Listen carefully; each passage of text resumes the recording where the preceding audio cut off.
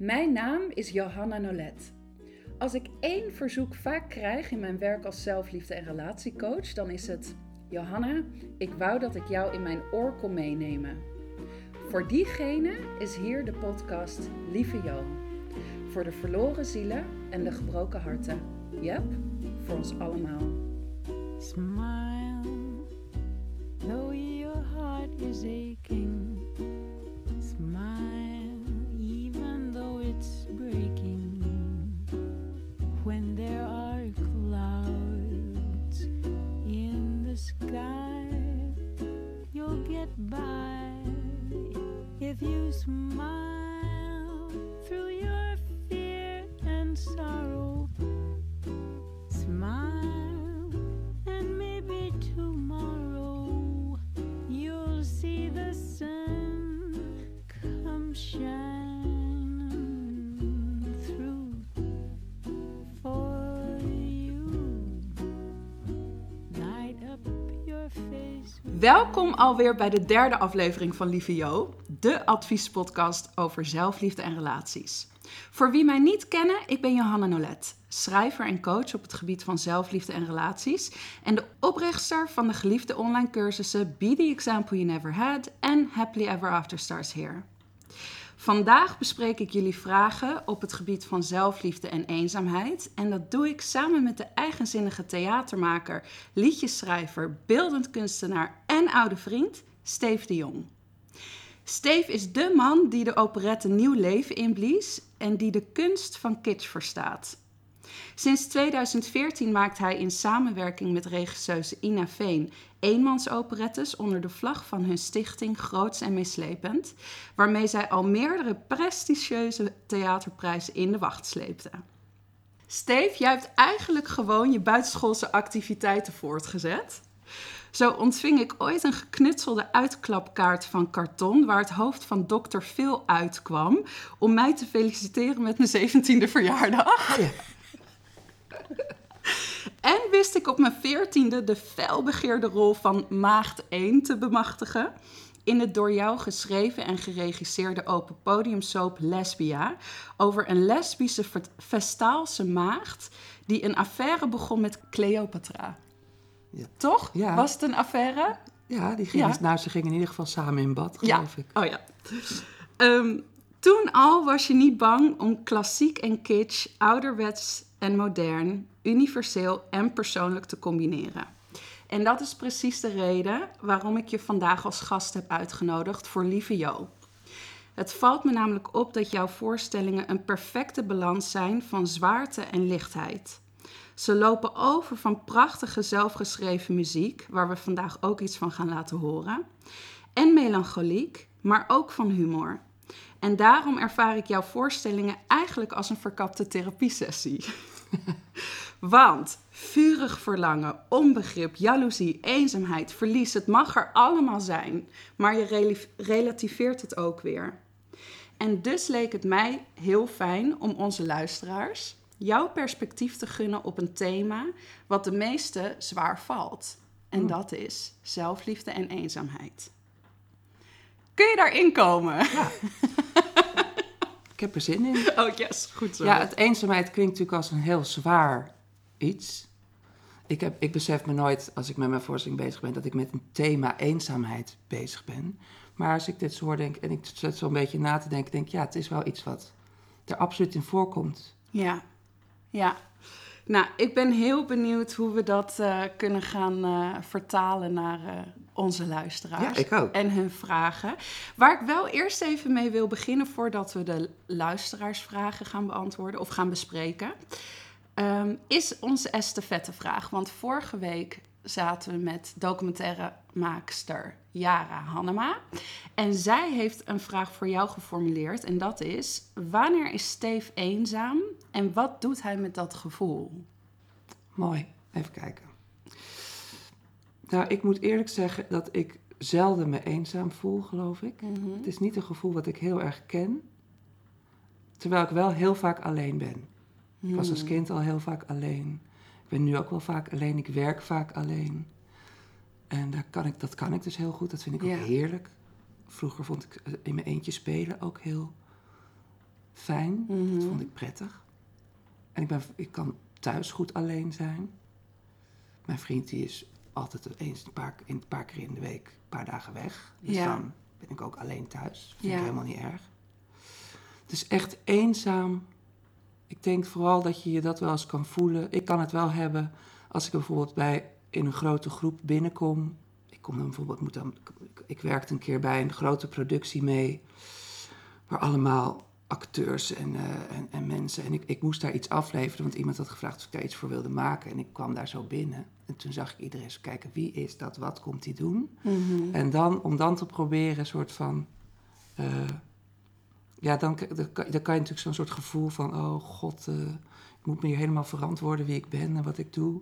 En dan kan ik me soms wel heel ongelukkig op zo'n moment voelen. Ja. Ik weet niet of dat eenzaam is, maar... Ja, ik denk dat je er buiten voelt staan. Ja. Dat is het natuurlijk een beetje. Ja, dat gevoel dat je eerst nog iets moet doen, zijn of presteren om onderdeel te zijn. Ja. Of begrepen te worden. Ja, ik snap hem wel. Ik denk dat die vorm van eenzaamheid, dat iedereen die wel kent. Ja, je denkt natuurlijk altijd, dat zijn zielige mensen in hun eentje thuis. Maar het is natuurlijk veel vaker dat je op een feest bent en het idee hebt dat iedereen het gezellig heeft, behalve jij of zo. Hè? Nou, dat is echt de manier waarop ik eenzaamheid eigenlijk het vaakst ervaar. Ik ervaar nu eenzaamheid ook niet meer heel veel. Maar inderdaad, juist als het zo in contrast staat. Dus als ik alleen thuis ben, kan ik eigenlijk heel goed voor mezelf zorgen. Weet ik precies hoe ik me kan vermaken. En eigenlijk helemaal niet bezig kan zijn met wie er bij me is. Dan heb ik genoeg aan mezelf. Maar inderdaad, tussen mensen kan ik ook nog wel eens denken van... oh jee, hoe moet ik dit doen? Of ik had eigenlijk, en daar schreef ik van de week over... gisteren was het de sterfdag van mijn vader, toevallig. Oh ja. En ik schreef over afgelopen weekend... toen mijn schoonvader en zwager bij ons thuis kwamen... om een lamp en een gordijnrails op te hangen. Nou, dat zijn van die dingen, daar laat je je vader voor komen, zeg maar.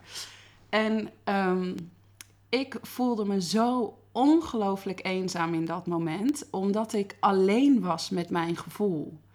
Omdat ik aan de ene kant gewoon super dankbaar was... voor de vanzelfsprekendheid waarmee zij aankwamen zetten. Hup, weet je wel, gereedschapkissie mee, koffie. En ze gaan gewoon aan de slag. En dat is echt rijkdom. Dat je denkt, wow, dit heb ik gewoon in mijn leven. Maar ondertussen dat aanschouwen en voelen van... maar ik had het eigenlijk anders gezien, liever. Dat je dat ook had, dat je eigen vader nog had kunnen bellen. Ja, ik had liever gezien dat mijn eigen vader daar op een ladder stond. Ja. En dat gevoel op zich is missen, dat is geen eenzaamheid... maar het feit dat ik alleen was met dat gevoel... en dat zij allemaal zo frivol en gezellig bezig waren... en dat ik niet het gevoel had dat ik daar iets over kon zeggen... of dat ik het recht had om de sfeer negatief te beïnvloeden op die manier... of überhaupt het recht had om dat te voelen. Ja. Want ik moet toch dankbaar zijn. Dus dat is, het moment dat je alleen bent eigenlijk... Hè, met een bepaalde gedachte of gevoel misschien wel. Ja, dat denk ik, ja.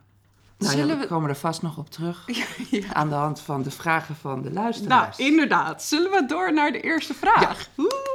Ik ben benieuwd. Oké. Vraag 1. Lieve Jo en Steef.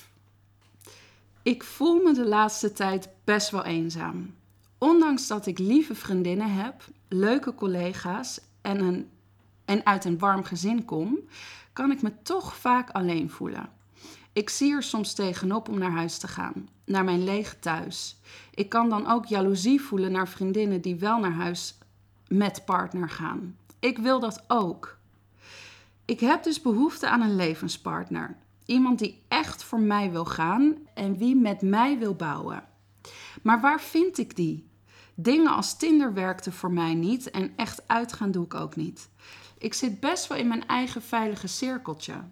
Daarnaast heb ik een soort gedachtepatroon ontwikkeld waarbij ik denk dat met die partner het leven echt gaat beginnen. Wat natuurlijk onzin is, maar ik ervaar het wel alsof het leven nu stilstaat. De studie is afgerond, de lang verwachte grote mensenbaan is binnen, er is een fijn huisje. En nu? Nu komt het trouwen en de kinderen en ze leefde nog lang en gelukkig. Er zit een leegte in me en die doet pijn. Ik probeer nu vooral extra lief te zijn voor mezelf. Lekker voor mezelf te koken, kaarsjes aan, heel veel me-time met schrijven en boekjes en dekentjes. Ik realiseer me dat dit niet echt een vraag is, maar jullie hebben er vast ideeën over, die mij misschien weer verder kunnen helpen. PS, ik woon in Haarlem, dus als jullie leuke vrijgezelle vrienden hebben, liefst nog lang niet gelukkig. Ah. Ik vind het wel mooi dat ze er gewoon meteen een liefdesadvertentie van maakt. Tinder werkt misschien niet, maar misschien dat podcast Lieve Jo wel wat oplevert. Ga je die kant op met deze podcast? Ja. Volgende aflevering, iedereen een vraag. Zeg, ken je nog een... Dat zou goed zijn. Dat zou best wel leuk weer zijn. Weer zo'n bemiddeling. Ja, een datingbureau. Hier herken ik mezelf ook. En ik heb ook een periode natuurlijk dat je zo graag de liefde wil ontmoeten. Mm-hmm. Op een gegeven moment krijg je dat, heb je daar zin in. Wil je dat gewoon? Ja. Toch? Iemand die er gewoon is. Ja. En oplossen. Ik denk altijd, tegen mij is toen ook gezegd, het komt wel. En dan dacht ik altijd, kan makkelijk praten. Ja. Komt wel. Maar echt waar, opeens... Op de meest vreemde plek was het wel zo. Ja. Toen dacht ik, het is toch waar. Ja, maar ik weet, dan denk ik, ik zou ook wel heel erg geluk hebben gehad. Maar... Ja, denk je dat je geluk hebt gehad? Ja, ik denk het wel. Als ik dan toch ook om me heen kijk, dat ik denk... Ik was op een gegeven moment altijd ook in mijn groep, vrienden degene, weet je wel... Dan zei ik ook altijd, begin er nou niet over. Ik zeg zelf wel als er wat is gebeurd. Ja. Het is gebeurd. Weet je wel? Want dan ging iedereen weer rond. Ja. Zo van, dit weekend dit of zo. Ja. En dan kwam ik aan de beurt. Er was gewoon één grote leegte, niks. Dus ik begon altijd al. Ik zeg wel als er iets is gebeurd. Maar het was inderdaad gewoon non-existent. Gewoon even een tijd. Ik wilde natuurlijk zo graag. Maar jezus, hoe? En ik had ook helemaal geen zin om naar een soort gaybars of zo te gaan. Dat kreeg echt helemaal niks mee. Ja. Maar ik wilde gewoon wel verliefd worden natuurlijk. Ja. Maar even terug natuurlijk naar... Ja, het is zo waar wat je zegt. Het is zo irritant zolang het er nog niet is. En het is zo irritant zolang mensen zeggen... joh, komt wel, terwijl jij denkt... ja, maar iedereen om me heen is al verder en ik nog niet. Ik kreeg wel het gevoel toen ik deze brief las... met dat ze zegt van... dat ze een idee heeft ontwikkeld... waarbij ze denkt dat haar leven echt gaat beginnen... als die partner er is. Ik dacht, als dat zo is... dan zet je je eigen leven wel een beetje in de wacht natuurlijk. En we ervaren het leven zoals we daarover denken. Dus als jij gaat denken... ja, oké, ik heb dan die baan en ik heb dan die vrienden... en ik heb dat huisje, maar het betekent allemaal niks... zolang ik het niet kan delen... dan ga je natuurlijk je leven ook niet als rijk ervaren, denk ik. Dan is het al... Het lijkt wel alsof het meer checks zijn. Zo van, check, die heb ik afgerond, die heb ik afgerond, die heb ik afgerond... en ik vraag me dan af hoeveel verbinding er is met de dingen die er wel in haar leven zijn. Dus dat is iets waar ik wel... Ja, eigenlijk zou je moeten zeggen, zou het zo moeten zijn... dat je zegt, ik heb eigenlijk dit, of heb ik voor elkaar en dit... en dat andere zou het laatste stukje wat het compleet maakt zijn. Het is natuurlijk niet zo dat als dat het is, dat dan alles... compleet, maar gewoon een bonus. Ja, een bonus kan je ook zo... Ja. En nu is het iets wat nog mist, alsof er echt een stukje uit die taart mist... terwijl je wil inderdaad dat het die kers op de taart is. Dat jij je niet incompleet voelt zolang er niet iemand is. Want voelde jij je incompleet toen je nog geen relatie had? Of was het meer de maatschappij die daar of de mensen om je heen die daar de hele tijd over begon? Nee, dat was het niet, de maatschappij. En ik voelde me ook niet incompleet, want ik was wel met van alles bezig. En ik wilde ook gewoon iets bereiken met wat ik aan het doen was of wat ik wilde. Maar het was gewoon, ik had gewoon behoefte aan liefde. Ja. Dat is het gewoon. Ja. En dat miste ik. Ja. En ik had wel van, en ik bedoel, dan kan je wel bij je vrienden of iets leuks doen of optreden. Daar krijg je ook allemaal kicks en leuke dingen van. En dat vond ik allemaal prima en daar was ik ook mee bezig. Maar daar had ik gewoon behoefte aan. Ja, dat is het. Vervolgens kom je wel alleen weer thuis, zeg maar. Ja. Nou, ik denk dat ze inderdaad iets beschrijft wat heel veel mensen ervaren. En dat het toch de uitdaging is, of de kunst is, om vertrouwen te blijven hebben in dat het komt wanneer het komt. Maar ook je wel echt te focussen, of misschien je perspectief te veranderen op wat er al is. Dus echt tegen jezelf te zeggen van, ik ben niet incompleet. Mijn leven is niet incompleet. Ik kan gewoon gelukkig zijn. Ja. En ondertussen nog naar iets verlangen. Maar niet, weet je wat, haar leven begint natuurlijk niet pas als die man er is. En dat zou ook wel een hele grote belasting en pressure zijn voor de persoon die zich over een maand of een jaar aandient. Dat diegene dan haar leven moet maken. Ja, nee, precies. Dat is natuurlijk wel een vrijheid. Dan leg je iemand wel meteen een heftige taak op. En dan ligt alles ook meteen zo onder een vergrootglas. Want het moest nu toch, weet je wat, dit moest het dan toch zijn? Ja. Nee, maar ik denk ook dat het is. Ik hoop dat het werk, dat ze het wel leuk vindt, haar werk bijvoorbeeld. Mm-hmm. Dat ze haar huis leuk vindt. Dat allemaal goed gaat. En dat je, kijk, als je daar al een soort van blij in staat. Ja. Ik geloof dat je dan ook misschien zelfs wel makkelijker, dat het lot makkelijker, dat je iemand ontmoet, omdat je een soort van relaxter erin bent. Bij mij gebeurde het dus op het moment dat ik ook mijn eerste voorstelling opeens mocht maken. Ja. Dus ik had eindelijk, na jaren leuren, mocht ik iets maken. En die voorstelling had ik jarenlang over gedaan. Dat was 1 groot portret waarin ik zocht naar de liefde. Het ging alleen maar daarover. En het ging dus over prinsen. En dat ik een prins moette. En geheim. En het was 1 grote Hollywood-film op toneel. Zat er niet ook een kikker in? Of bedenk ik dat erbij? Daar denk jij er bij. Dat is mijn associatie met prinsen. Ja. Oké, sorry, ja. En eindelijk kon ik dat maken. En ik kon daar alles inleggen, zeg maar, natuurlijk van mezelf. Ja. En toen ontmoette ik Nick. Precies. Echt een paar weken voor waardoor dus ik opeens dacht, die hele voorstelling is niks meer waard. Ja. Ik kan nu helemaal niet meer zo enorm zwelgen in liefde. Terwijl ik hem, dus toen heb ik ook gezegd, ik kan jou niet zien tot de première. Dus opeens kwam alles tegelijk. En zo volgens mij gaat het gewoon vaak zo. Ja, want inderdaad, jij kreeg dus jij kreeg toestemming, maar je gaf jezelf ook de ruimte om gewoon eigenlijk er helemaal te kunnen zijn met al je gevoel en alles wat je wilde, naar buiten wilde brengen. En ja, dan denk ik ook, dan ben je de meest relaxte, liefdevolle versie van jezelf ook. Ja, misschien wel, ja. Ja, ik was natuurlijk heel blij dat ik kon eindelijk mijn project uitvoeren. En ik had iemand, Ina Veen, ontmoet met die me daarin begeleidde. Dus ik stond een soort van, ik was echt aan het werk lekker. Ja. En dat ging lekker. Dus toen ontmoet. Ja, dat zal wel vast wel met elkaar te maken hebben. Want dan heb je wat te vertellen. Ik ben met dit bezig of ik ben met dat. Ja, ik beschrijf het altijd als dat schaarste en gebrek aantrekken. En liefde en overvloed aantrekken. Ja.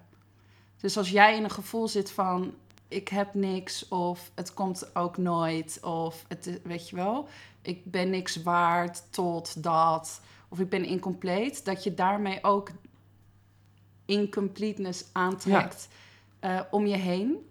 Want je ziet ook genoeg mensen die wel aan de lopende band mannen aantrekken of vriendjes. Maar dat zijn dan ook weer mensen die ook niet zo heel veel te geven hebben, of die niet zich volledig kunnen geven.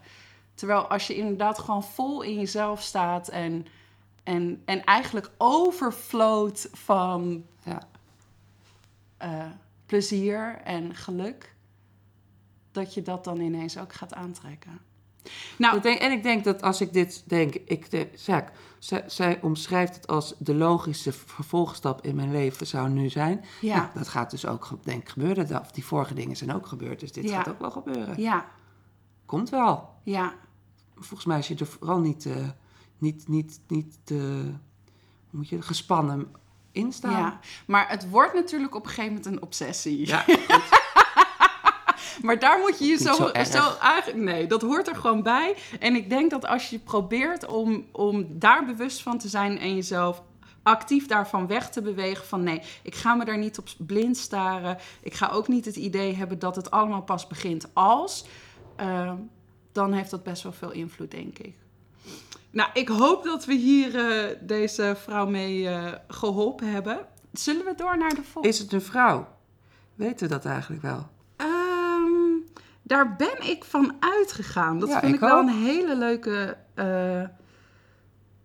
vraag. Ja, ik heb lieve vriendinnen, daarvoor denk je. Maar mijn vrienden zijn ook vooral vriendinnen. Ja. Dus het zou ook een man kunnen zijn die op zoek is naar een man. Nou ja, of naar een vrouw. Oh ja, want ze zegt die partner. Ja. Nou, Zie je hoe wij meteen daarvan Ja, uitgaan? absolutely. We zijn hartstikke seksistisch bezig hier. I need love, love to ease my mind. I need to find someone to call mine, but mama said you can't hurry love. No, you just have to wait. She said love don't come easy. It's a game of give and take. You can't hurry love. No, you just have to wait. You gotta trust, give it time, no matter how long it takes.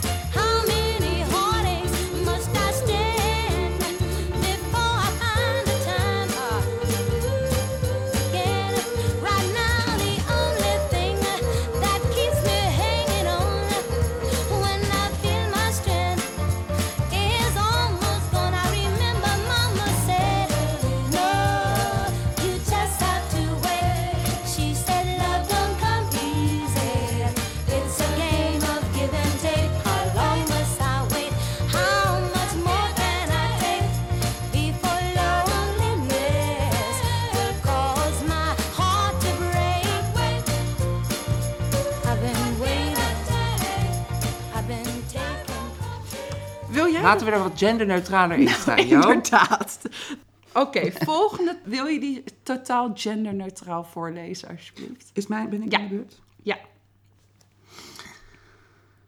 Lieve Jo en Steef, super gaaf deze podcast. Voor de januari-editie over eenzaamheid heb ik de volgende vraag. Mijn man gaat elke winter gebukt onder een winterdepressie die in januari zijn hoogtepunt, of dieptepunt, het is maar hoe je het ziet, bereikt. Ik merk dat ik daardoor op mijn tenen positiviteit probeer uit te stralen, waardoor ik geneigd ben mijn eigen onzekerheid dingetjes op te kroppen, wat af en toe best eenzaam voelt als hij met een Eeyore-wolk die steeds groter wordt door het huis loopt. Kortom, hoe houden we een open verbinding en vergeet ik mezelf niet? Liefs, Winnie. De poe, denk ik. Ah. Wat is nou een Eeyore-wolk? Heb jij dat trouwens? Nou, ik denk van Winnie en Eeyore. Eeyore, dat is toch die... Ze bedoelt Eeyore van de Poe. Ja, die ziet er toch altijd een beetje zo druiperig uit. Ah, ik snap hem nou. En daarom Winnie, dat is waarschijnlijk een Make-up. gefingeerde naam. Heet Ja, het niet zo netjes? ja. Oké, ja. Ja, ik wil graag zeggen dat ik vind het al zo goed dat Winnie deze vraag überhaupt stelt. Aan ons, maar ook gewoon in het algemeen. Want ik denk dat het zo snel gebeurt dat wanneer iemand in je omgeving zich slecht voelt, dat je eigenlijk jezelf vergeet. Dat je vooral heel erg bezig bent met hoe kan ik ervoor zorgen dat diegene zich beter voelt. Of dat ik geen belasting vorm. En dat je eigen gevoel en welzijn eigenlijk niet eens op de radar staat. Dus ik vind dat eigenlijk al heel positief. Ja. Dat het wel een onderwerp is. Heb jij ervaring met depressie of mensen die depressief zijn in je omgeving? Nou, niet echt. Ik heb dat nog nooit echt meegemaakt. Zo'n echte depressie, weet je wel. Dat je denkt, nee. Ja, Dat lijkt mij heel erg moeilijk. Ja, Om dan iemand die echt in een depressie zit, om die te bereiken. Dat lijkt mij heel erg moeilijk. Want volgens mij, als je echt in een depressie zit, zit je in een hele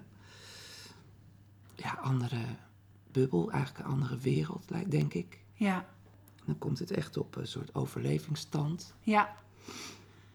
Ja, nou, ik kan dat beamen, want ik heb zelf ook last gehad van depressies. En ik heb ook mensen in mijn directe omgeving die eigenlijk regelmatig depressief zijn. Zoals zij ook beschrijft, hè. Dat is dan zo'n periodieke depressie, vaak in de winter.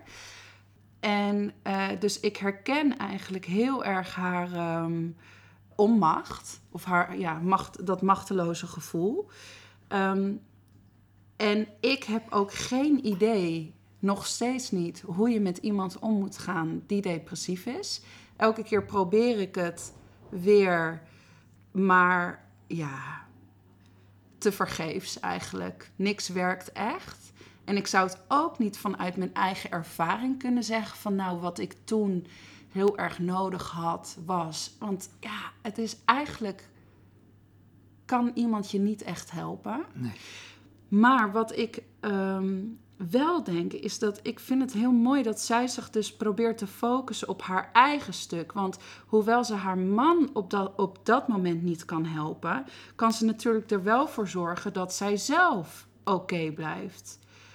En ik denk, weet je, ik vind het zo'n mooie vraag. Hoe houden we een open verbinding en vergeet ik mezelf niet? Ik denk altijd dat je een open verbinding met een ander houdt door een open verbinding met jezelf te houden. En dat doe je natuurlijk niet als je eigenlijk wat je zelf voelt weg zit te kroppen. Kijk, zij probeert natuurlijk zich zo te gedragen in de hoop dat haar man een beetje opflirt. Ja, Maar jij hebt daar ervaring mee. Dus stel je zit in de depressie en iemand anders doet heel positief tegen je. Is dat fijn? nee, dat Is dat is niet juist fijn? echt helemaal niet fijn. Want dan is het alsof het er niet mag zijn. Of dan voelt het dat je denkt van de wereld draait gewoon door en we doen gewoon alsof het er niet is. Dus dat voelt eigenlijk heel erg als het miskennen van alles wat je op dat moment bent. Ja. Dus dat is al bijvoorbeeld misschien een soort advies Ja, aan Winnie. dat wat ze vanuit... Dat misschien helemaal niet hoeft om op je tenen positief te blijven. Maar dat ze misschien ook haar onzeker dingen best tegen haar man kan zeggen. Dat misschien, al zit hij in die enorme depressie. Ja, dat eigenlijk juist verbindt waarschijnlijk. Misschien, Want daar kan hij op dat moment... Niet te bedoelen om elkaar natuurlijk helemaal de Nee. diepte in te trekken. We gaan lekker zwelgen en eindigen met een double suicide. Is dat te hard? Oh ja, maar dat is ook echt... Sorry, maar humor is ook echt helend, vind ik altijd. Dat waren de enige momenten dat ik verlichting kon vinden. Het is altijd zwarte humor. Het is altijd... Zwarte humor. Ja, maar in zwarte humor wordt erkend dat het slecht gaat. En dat is fijner aan. Ja. Dus, weet je wat, dan en doen het we niet... relativeert natuurlijk. Want Ja. het is ook... Ja. Kijk, je hoopt natuurlijk... Er moet op een gegeven moment zitten dan... Ik denk altijd als er heel erg gelachen kan worden... denk ik, dan is er toch ergens ook nog hoop dat je er ook weer uit kan komen. Ja, want je hebt even een moment gehad dat je het niet voelde. Dat het er niet was. Oh, ja. Maar het is niet haar taak en haar verantwoordelijkheid om haar man die verlichting te bieden.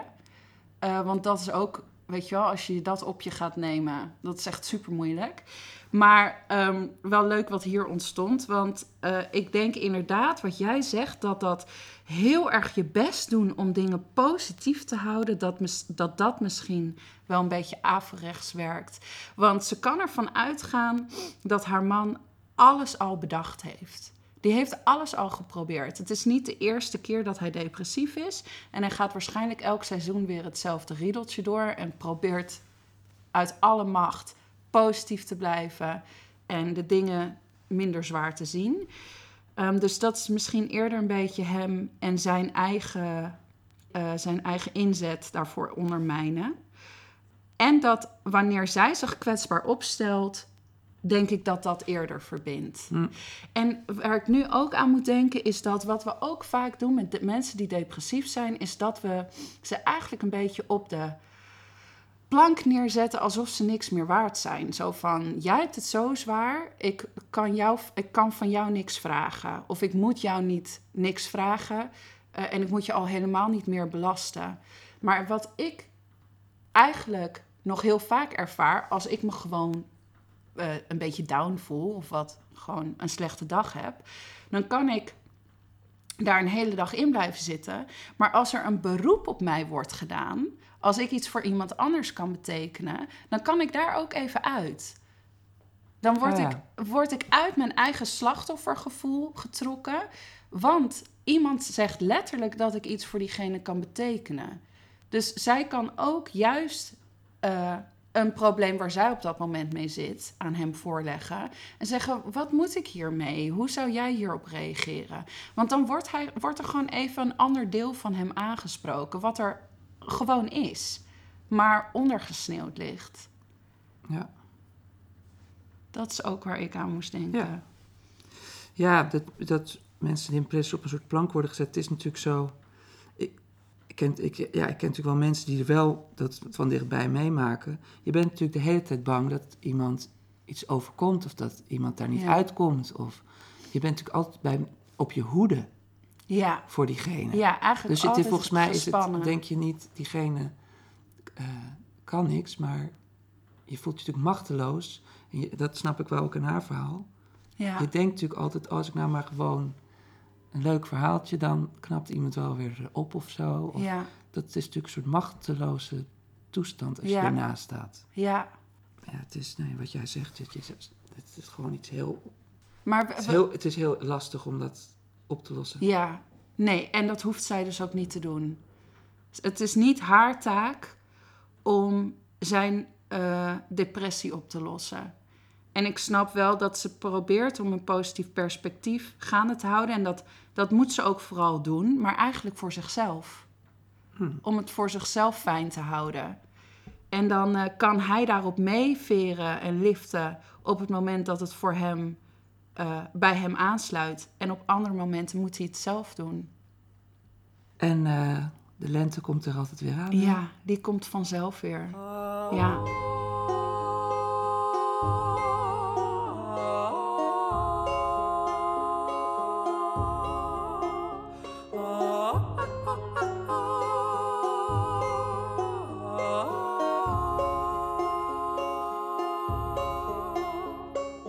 Altijd blijven lachen, daar zit ik echt niet mee. Ooit komt er een dag dat ik zeg alles gaat voor de wind, dan kom ik op tv. Altijd blijven lachen, dat zien de mensen graag. Hey, hallo, alles goed? Ja, prima, met jou? Ook goed. Wat een weertje vandaag. En ik zou wel kunnen janken, maar ik toon een regenboog. Met de spieren in mijn wangen trek ik mijn mondhoeken omhoog. En dan staan we in de regen, zonder regenjas. Helemaal vergeten hoe ongelukkig ik was.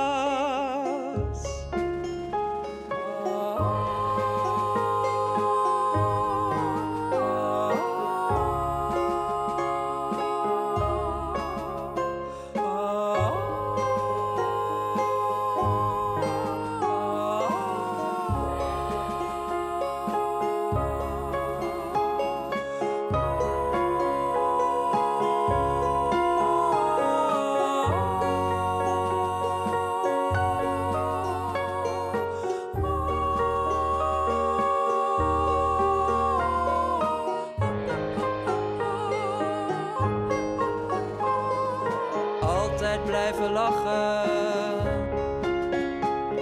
Daar zit ik echt niet mee. Tot de dag dat jij me zegt dat je voor altijd bij me blijft, lach ik voor twee. En mocht die dag niet komen,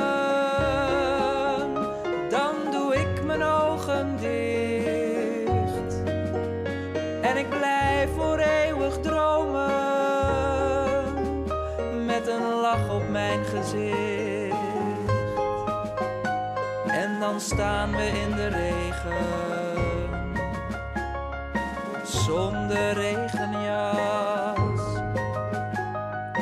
helemaal vergeten hoe ongelukkig ik was. Ik was zo ongelukkig. Heb je iets aan deze aflevering gehad? Laat het ons weten. Dat kan door een review achter te laten op iTunes, Spotify of waar je ook je podcast luistert. En deel deze aflevering met de mensen om je heen. Hoe meer mensen luisteren, hoe meer mensen we kunnen bereiken. Volgende keer gaan we verder met dit thema, zelfliefde en eenzaamheid. Hiervoor hebben we al genoeg vragen toegestuurd gekregen. Maar zit jij met een vraag over zelfliefde en social media, dan kun je die alvast insturen voor het thema van februari met theatermaker Nicolaas Veul. Dat kan door een mailtje te sturen naar mailtje@johannanolet.nl. Dan behandelen we je vraag met liefde. Je luisterde naar Lieve Jo, een podcastproductie van mijzelf, Johanna Nolet. Mijn partner in crime en verantwoordelijke voor de editing en techniek is Bleker Producties. Take a little advice from me. Play around with TNT, but baby, don't fuck around with love. Mess around with a hungry bear. Grab a tiger by his hair, but baby, don't fuck around with love. Never toy with emotions unless you enjoy big explosions. Well, when you say the words I love you, just be sure each word is true. And baby, don't fuck around with love.